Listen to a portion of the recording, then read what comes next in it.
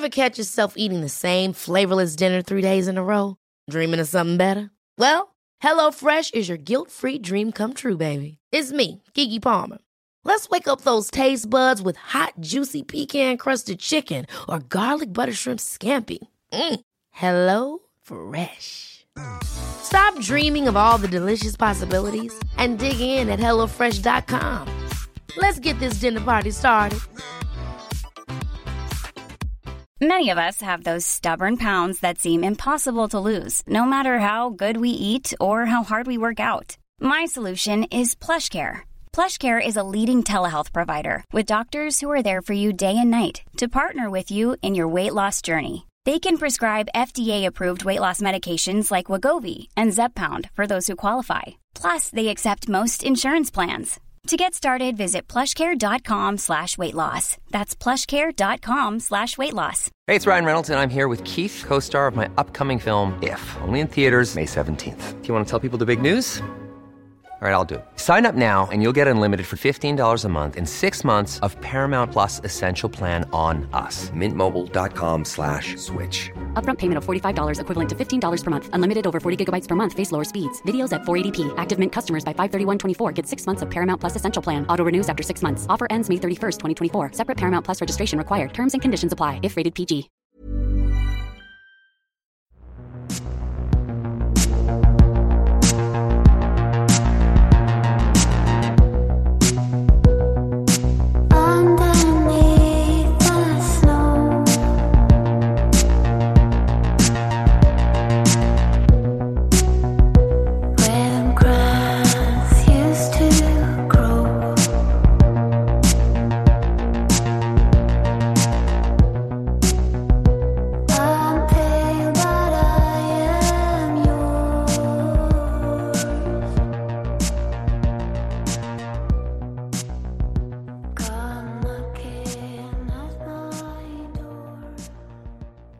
Olösta mord, vampyrmordet del 2. Det här avsnittet har skrivits av Camilla Söderlund. Klippning har gjorts av Eva Martinsson och jag heter Dan Hörning. Det här är en podd som bara ställer frågor och aldrig ger några svar. Vad tror du själv? Kontakta oss gärna med dina teorier om fallen som vi tar upp. Kontaktinformation finns i avsnittstexten i din poddapp och i slutet av avsnittet. Lilly Lindeström, som har anmälts försvunnen av sina vänner, har påträffats mördad i sin bostad. Kriminalpoliserna Zetterqvist och Berg har precis anlänt till brottsplatsen. De förvånas över att bostaden är så välstädad. Vi befinner oss i Stockholm. Det är den 4 maj 1932 och en mordutredning har precis inletts. Zetterqvist och Berg misstänker att kuddarna som är staplade över Lilly kan tyda på att mördaren känner skam. Att mördaren inte vill se sitt offer. Ändå har han dröjt sig kvar och städat bostaden. Vill man inte se sitt offer är det ju väldigt konstigt att man stannar kvar på brottsplatsen, tycker både Zetterqvist och Berg. Zetterqvist tillkallar polisdistriktets läkare Ternell. Ternell drar slutsatsen att Lilly har överfallits bakifrån. Hennes skallskador är så omfattande att Ternell anser att hon har avlidit tämligen omedelbart. Han säger också att Lilly med största sannolikhet har legat död i sin bostad i några dagar. Enligt Lillys vänner verkar ingenting saknas i lägenheten. Värdesaker såsom smycken, pengar och bankbok finns kvar. Det är alltså inget uppenbart rånmord utan verkar till synes vara det man kallar för lustmord. Efter ett intensivt sökande efter ledtrådar i den välstädade bostaden hittar polisen ett skoavtryck. Skoavtrycket finns på ett nedtrampat fönsterbläck utanför fönstret. Precis under Lillys lägenhet på gatuplan ligger Norma, en populär restaurang med trottoarservering. En hypotes utredarna formulerar är att mördaren har tagit sig ut ur lägenheten genom fönstret och då trampat ner bläcket. Polisen funderar också på om mördaren möjligtvis tog sig in den vägen och överrumplade Lilly. Det finns dock inga tecken på handgemäng. Mimmi berättar för poliserna om de 2 kondomerna hon lånade ut till Lilly. Den enda kondom som hittas i bostaden är den Lilly har mellan sina lår. Sopkorgen innehåller enbart tomma omslagspapper från 3 kondomer. Mördaren verkar ha tagit med sig kondomerna från platsen. Mimmi lägger också märke till att lappen med telefonnumret på som satt på Lillys telefon är borta. Det är anmärkningsvärt, anser Mimmi, eftersom Lillys senaste besökare ringde henne. Den mannen hade uppenbarligen Lillys nummer. Lilly borde alltså själv inte ha tagit bort lappen, eftersom det inte var nödvändigt.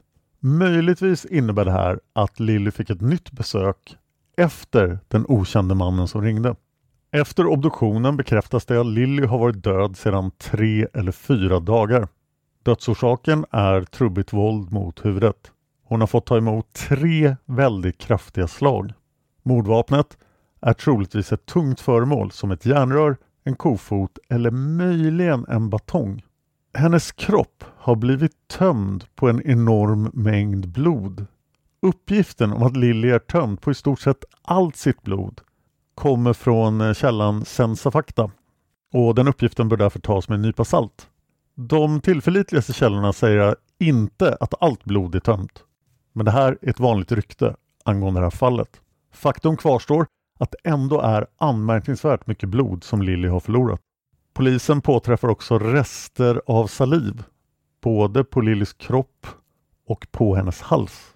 Det enda polisen har att arbeta med 1932 är vittnesmål, ytterst 2 fynd på brottsplatsen samt fingeravtryck. Man söker efter fingeravtryck i lägenheten och man hittar jättemånga. Bostaden visar sig vara full av fingeravtryck från väldigt många olika individer. Det är nästan till omöjligt för polisen att hitta rätt gärningsman utifrån fingeravtrycken. Men de gör ändå ett försök att analysera och att hitta personerna bakom alla fingeravtryck. Hyresvärden Rut berättar att Lillys lägenhet var nersläckt och knäpptyst klockan 21:30 på valborgsmässoafton. När Rut och hennes man tog sin promenad passade de på att titta upp mot Lillys bostad. Enligt Rut var alla Lillys fönster stängda då. Det var helt nersläckt i lägenheten och persiennerna och rullgardinerna var uppdragna. 4 dagar senare, den 4 maj, när konstapel Nordström anlände som första polis på plats, såg han ju genom brevinkastet att ljuset i badrummet var tänt. Det ljuset måste alltså ha tänts senare.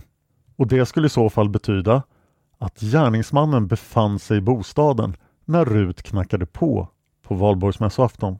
En servitris på restaurangen under berättar för polisen att på valborgsmässoafton vid 21-tiden dök en ensam man upp på serveringen.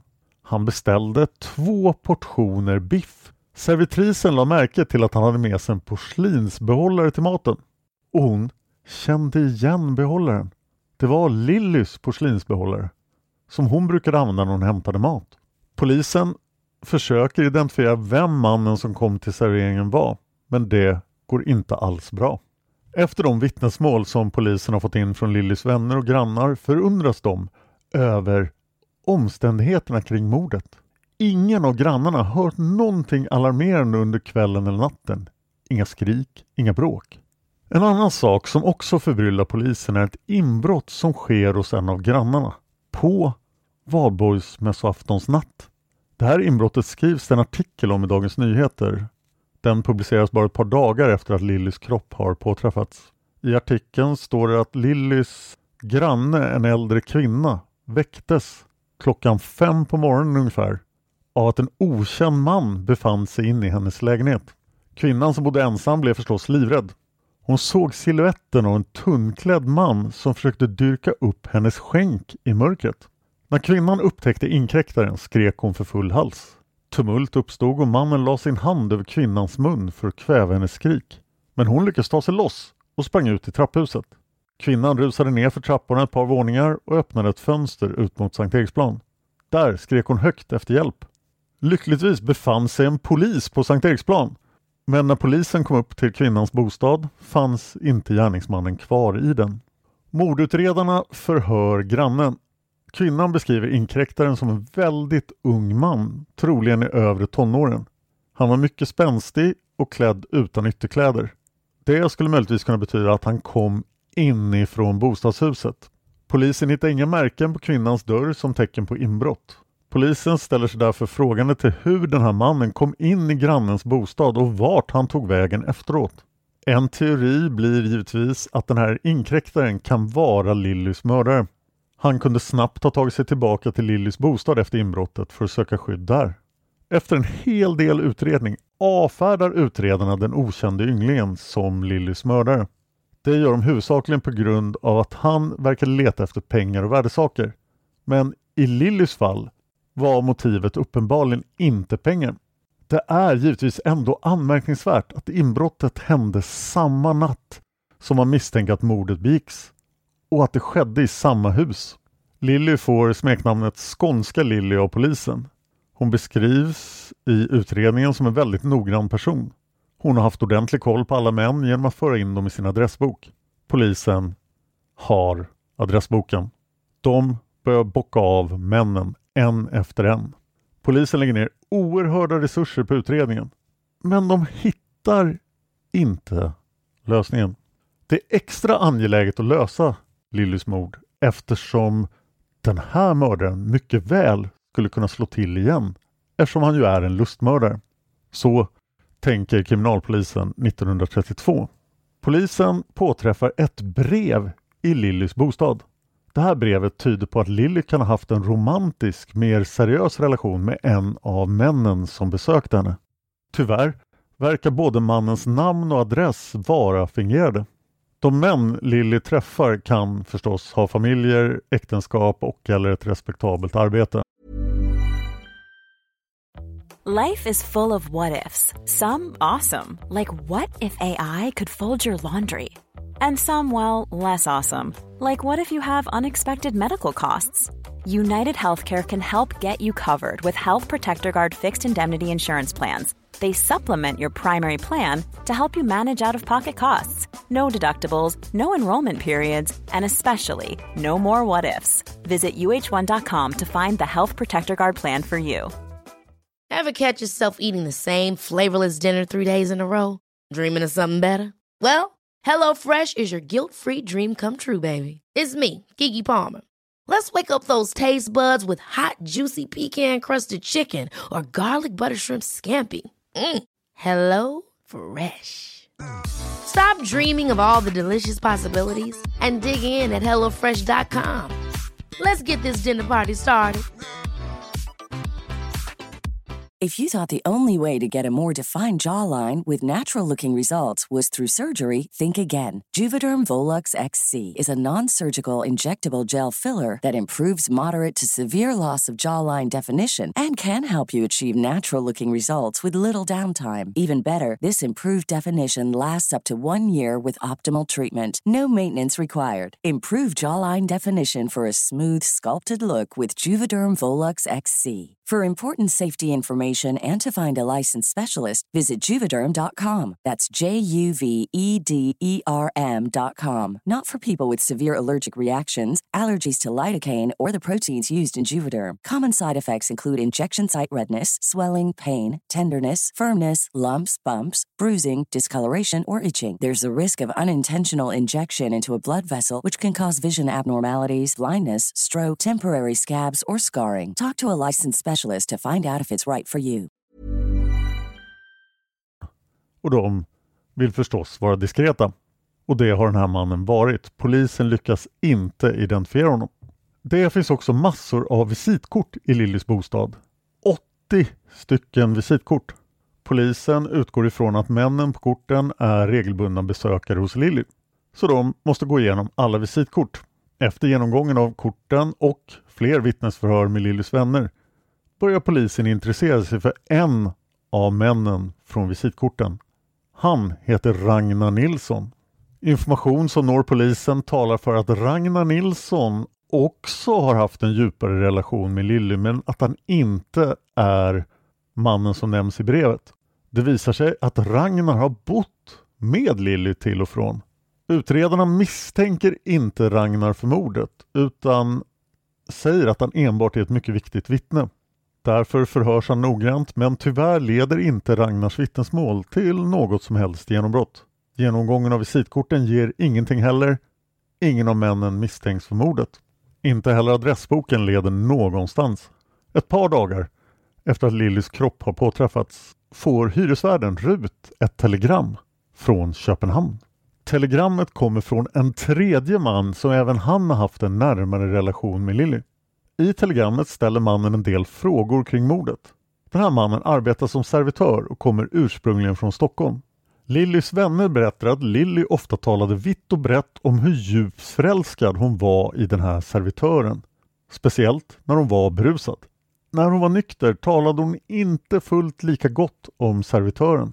Polisen tar in servitören till förhör. Var befann han sig under valborgsmässoafton? Servitören uppger att han spelade kort tillsammans med sina bröder och 2 kvinnor. Samtliga bröder och kvinnor styrker detta och servitören får ett alibi. Mimmi intygar också att det var inte servitören som ringde Lilly. Hon hörde ju telefonsamtalet och hon kände igen hans röst. Dessutom var Lilly så kär i servitören att om han hade ringt henne för att träffas, då hade Lilly ställt in alla andra planer på valborgsmässoafton. Mimmi säger att Lilly gjorde allt för servitören och även han avskrivs som misstänkt. Lillys kropp transporteras till hennes hemstad Malmö och där begravs hon den 16 maj 1932 på Malmö Östra kyrkogård i Rosengård. Under tiden står polisens utredning ganska still. De kommer inte framåt. När analysen av fingeravtrycken som hittades i bostaden är klar kan polisen i princip utesluta alla som har lämnat fingeravtryck som gärningsmän. I slutet av maj 1932 sker någonting positivt för utredningen. De får ett mycket intressant telefonsamtal. Samtalet är från en berusad kvinna som uppger att hennes man kom hem med en nerblodad kavaj på valborgsmässoafton. Hon säger att det var uppenbart att han har försökt tvätta både sig själv och kavajen. Kvinnan är helt övertygad om att hennes man är inblandad i mordet på Lilly. Mannen heter Pettersson och han blir då huvudmisstänkt för mordet. Pettersson häktas. Han beskrivs som en hallick, kåkfarare och tvålnasare. Han sålde alltså tvål. Pettersson förhörs men blånekar till all inblandning. Han hänvisar polisen till ett par kompisar för att de ska kunna ge honom alibi. De individerna stöder mycket riktigt Petterssons historia. Men polisen tvivlar ändå. Kompisarna är av samma skrot och korn som Pettersson och de tvivlar på alibit. Men de har inga bevis och i brist på bevis släpps Pettersson fri efter 10 dagar i häktet. Senare avskrivs misstankarna mot honom helt. Utredningen står återigen still. I mitten av juni 1932, hela 6 veckor efter mordet, hittas en bucklig såslev på gatan utanför hyreshuset. Sleven ligger mycket nära restaurang Norma. En torkad rödbrun vätska syns i botten på sleven. Polisen misstänker att sleven kan ha varit inblandad i mordet och att vätskan är Lillys torkade blod. En del källor uppger att sleven hittades inne i Lillys bostad och en del att den hittades utanför, vid restaurangen. Om man tänker steget längre så är teorin att den hittades inne i lägenheten i princip ohållbar. Mördaren hade inte lämnat speciellt många ledtrådar efter sig och dessutom verkade han ha storstädat. Då är en kvarglömd slev med en mystisk vätska i ett gigantiskt misstag. Att ingen har upptäckt sleven på gatan på 6 veckor är ju också anmärkningsvärt. Hur kan både polis och förbipasserande ha missat sleven under allt arbete som har pågått i och runt huset efter mordet? Eller är det möjligtvis så att sleven hamnade där precis innan den hittades? Det föds ett rykte i samband med att sleven hittas. Vampyrer är ett hett ämne på 30-talet som både fascinerar och skrämmer människor. Kom ihåg att 3 olika seriemördare härjade i Tyskland på den här tiden som alla hade en koppling till vampyrer. Fritz Haarmann fick smeknamnet Varulven från Hannover eller Vampyren från Hannover. Aktiv under 20-talets början. Vi har gjort 2 avsnitt om honom i Seriemördarpodden. Avsnitt P15 och P16 av Seriemördarpodden Premium som du hittar på Podme och på Seriemördarpoddens Patreon. Under samma tid härjar en annan seriemördare och kannibal i Tyskland, nämligen Karl Denke. Han är avsnitt 175 av Seriemördarpodden. Den tredje är seriemördaren Peter Kurten som är högaktuell vid tiden. Han är mer känd som vampyren från Düsseldorf. Kurten avrättades i juli 1931, bara mindre än ett år innan Lillys mord. 1931 släppte även Todd Browning sin film Dracula. Allt det där är bra att veta när folk börjar prata om vampyrer. Ryktet som sprids bland allmänheten i Sverige säger att mördaren kanske tittade på när Lilly förblödde. Mördaren kanske skopade upp blodet med sleven och drack det.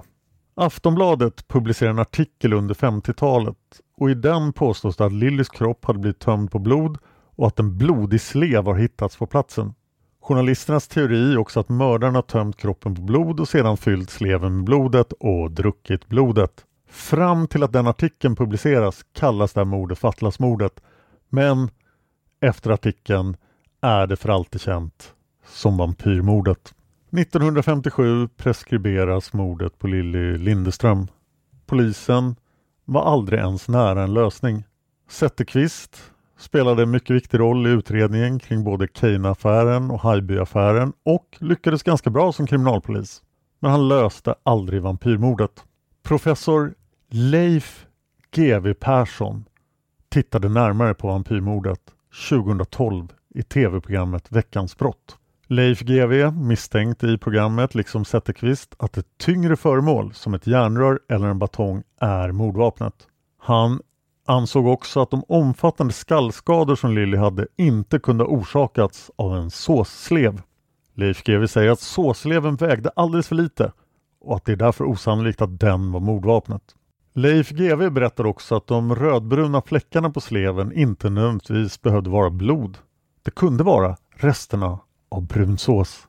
Sleven kanske bara kom från den närliggande restaurangen.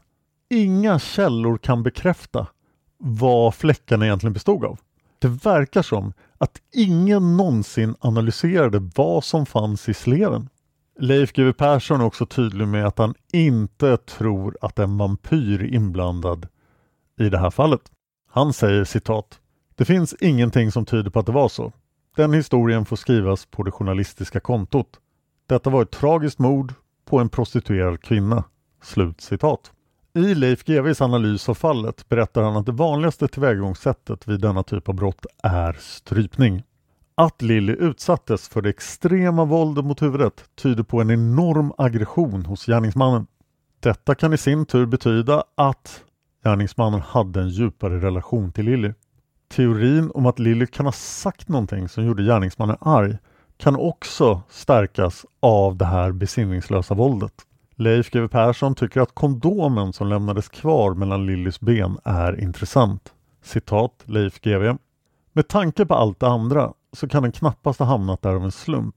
Utan den får jag för mig att gärningsmannen medvetet har lämnat kvar. Placeringen av den får nästan en symbolisk innebörd." Slut citat. Hade Lilly mördats idag 2021 så hade det här kunnat lösas med hjälp av DNA. Det fanns både sädesvätska och saliv på brottsplatsen. Men det kunde man inte använda 1932 och därför förblev mordet olöst. Det här fallet kan man beskåda på Polismuseet i Stockholm. Där finns bland annat fotografier av brottsplatsen, en lock av Lillys hår, de tomma kondomförpackningarna samt provrör med de salivrester man fann på hennes döda kropp. Det var hela historien om vampyrmordet. Jag finns på Twitter, YouTube och Instagram. Jag heter Dan Hörning, så är lätt att hitta. Där ni hittar den här podden kan ni även hitta min podd om världens största olösta fall, Palmemordet. I den håller vi just nu på att svara på lyssnarfrågor i samband med att vi firar 300 avsnitt. Och vi har bara börjat, för Palmemordet är ett gigantiskt fall. Har du teorier om vad som har hänt i fallen som vi har tagit upp i podden? Vad hände Lilly? Skicka dem till simwaypodcast@gmail.com. Ett ord, små bokstäver, Simway med Z, I och M som är Martin. simwaypodcast@gmail.com. Vi kommer att ta upp era teorier i ett kommande avsnitt. Tack till Trippnaha för låten Immune som ni hör i början och slutet av varje avsnitt. Tack till Camilla för manuset. Tack till Eva för klippningen. Och tack till dig för att du lyssnar på Olösta mord.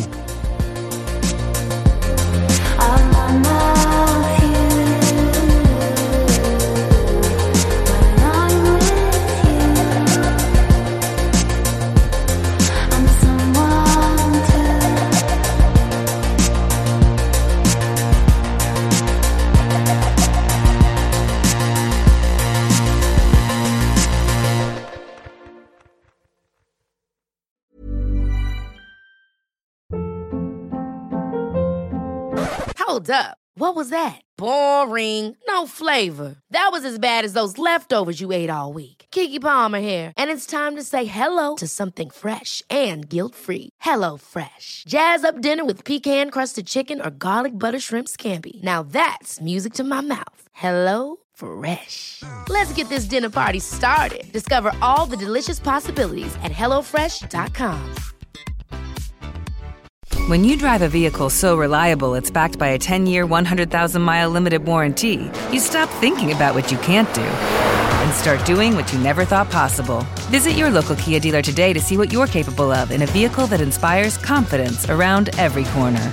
Kia, movement that inspires. Call 800-333-4KIA for details. Always drive safely. Limited inventory available. Warranties include 10-year 100,000-mile powertrain and 5-year 60,000-mile basic. Warranties are limited. See retailer for details.